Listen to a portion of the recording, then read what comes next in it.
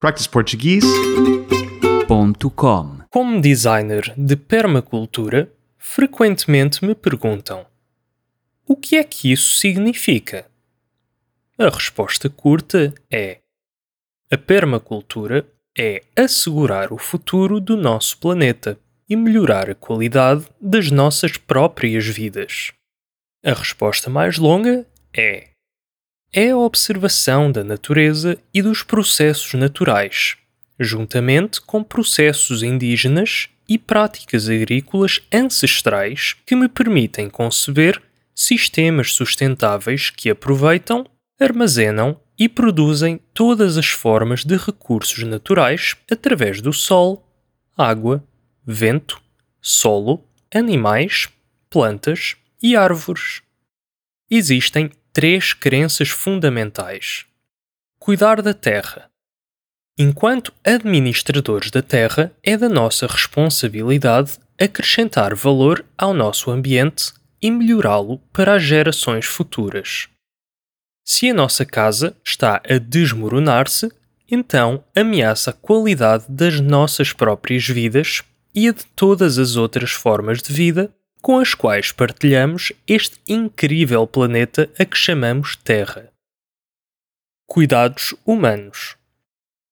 Esquecemos o nosso lugar no ciclo natural da vida. Permitimos-nos ficar desconectados da natureza e uns dos outros.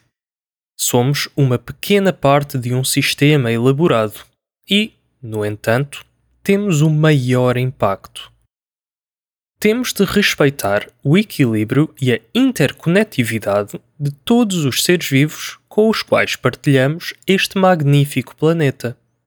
Temos de nos esforçar por respeitar as nossas diferenças e abraçar as verdades fundamentais que nos unem a todos.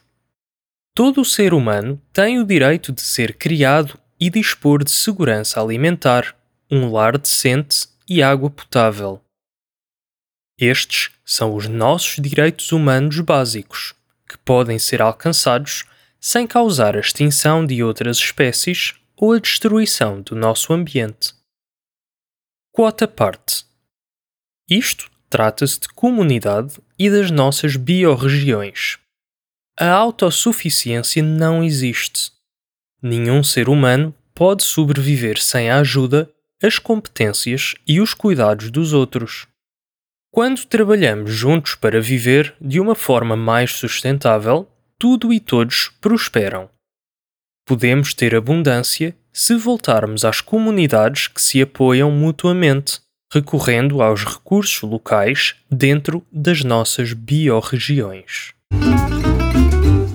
practiceportuguese.com